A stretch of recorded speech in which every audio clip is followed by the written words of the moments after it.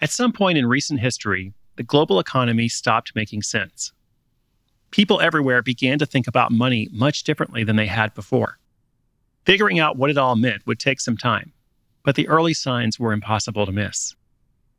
For one thing, hundreds of thousands of people with no background in finance suddenly began day trading the stock options of failing companies.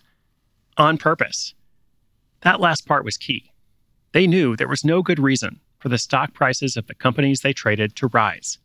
But rise they did, and they kept rising, frustrating the professional investors who'd taken out positions betting that the failing companies would, fail.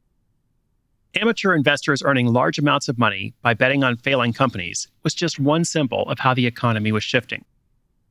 OnlyFans, a social network that consisted largely of adult performers selling access to intimate videos, took off, and exhausted healthcare workers and elementary school teachers burned out from teaching virtual kindergarten suddenly discovered a much more profitable way to make a living. As the platform grew, so did the moral panic. In response, the CEO announced that sex work would soon be banned on the platform, which was a problem because the whole business was built on sex work. He eventually backed down at the demand of many of the performers, some of whom were earning far more than they ever would in a more conventional job. As one adult creator put it, "I make videos that you jerk off to. Why shouldn't I get paid?" And then, of course, there was crypto. Cryptocurrency would change the world, dude, and make us all rich in the process. At one point, the price of a single Bitcoin rose to almost $69,000. This happened the same month in which the S&P 500 stock market index had declined.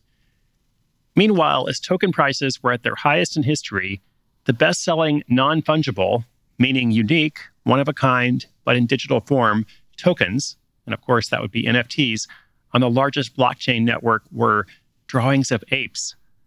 Some of these images sold for $1 million or more, all for a single JPEG. Even the price of gold, a currency as old as time, saw a 25% spike. The value of all these assets, it seemed, had become completely untethered from their real-world value and from the rest of the economy. None of it made any sense, at least as long as you applied the old ways of thinking. Many people jumped on the bandwagon, while many others declared it a bubble and dismissed it entirely. Whichever camp you fell into, one thing was clear. It was time to start thinking differently about how money works. This book is about thinking differently. You know what happened starting in the spring of 2020.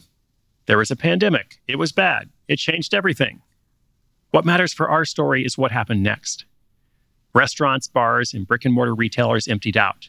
Travel ground to a halt. Schools and offices were closed, and many companies announced layoffs, job cuts, and furloughs.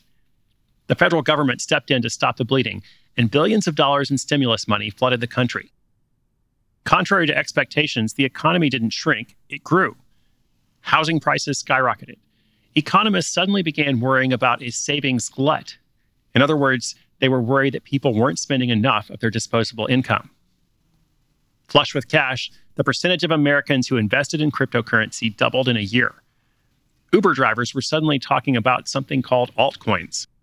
Prisoners, who received stimulus payments along with everyone else, began betting on stocks with their newfound wealth. For more than a year, Bitcoin climbed higher and higher as investors poured in. So did shares in Tesla, Peloton, and plenty of other tech companies. Though these assets eventually came back down to planet Earth, a sea change in perception had set in. As some of the investors in failing companies put it, stocks only go up. The government can't just keep printing money, a surprisingly small number of people said during this time. But it did. A new meme explained these trends in even simpler terms. Money printer go brr. It was as though all the old rules had gone out the window and money was falling from the sky. And nothing that happened later, not record inflation, high gas prices, or media reports of crypto exchange collapses, seemed to fully reverse the mindset that had taken hold.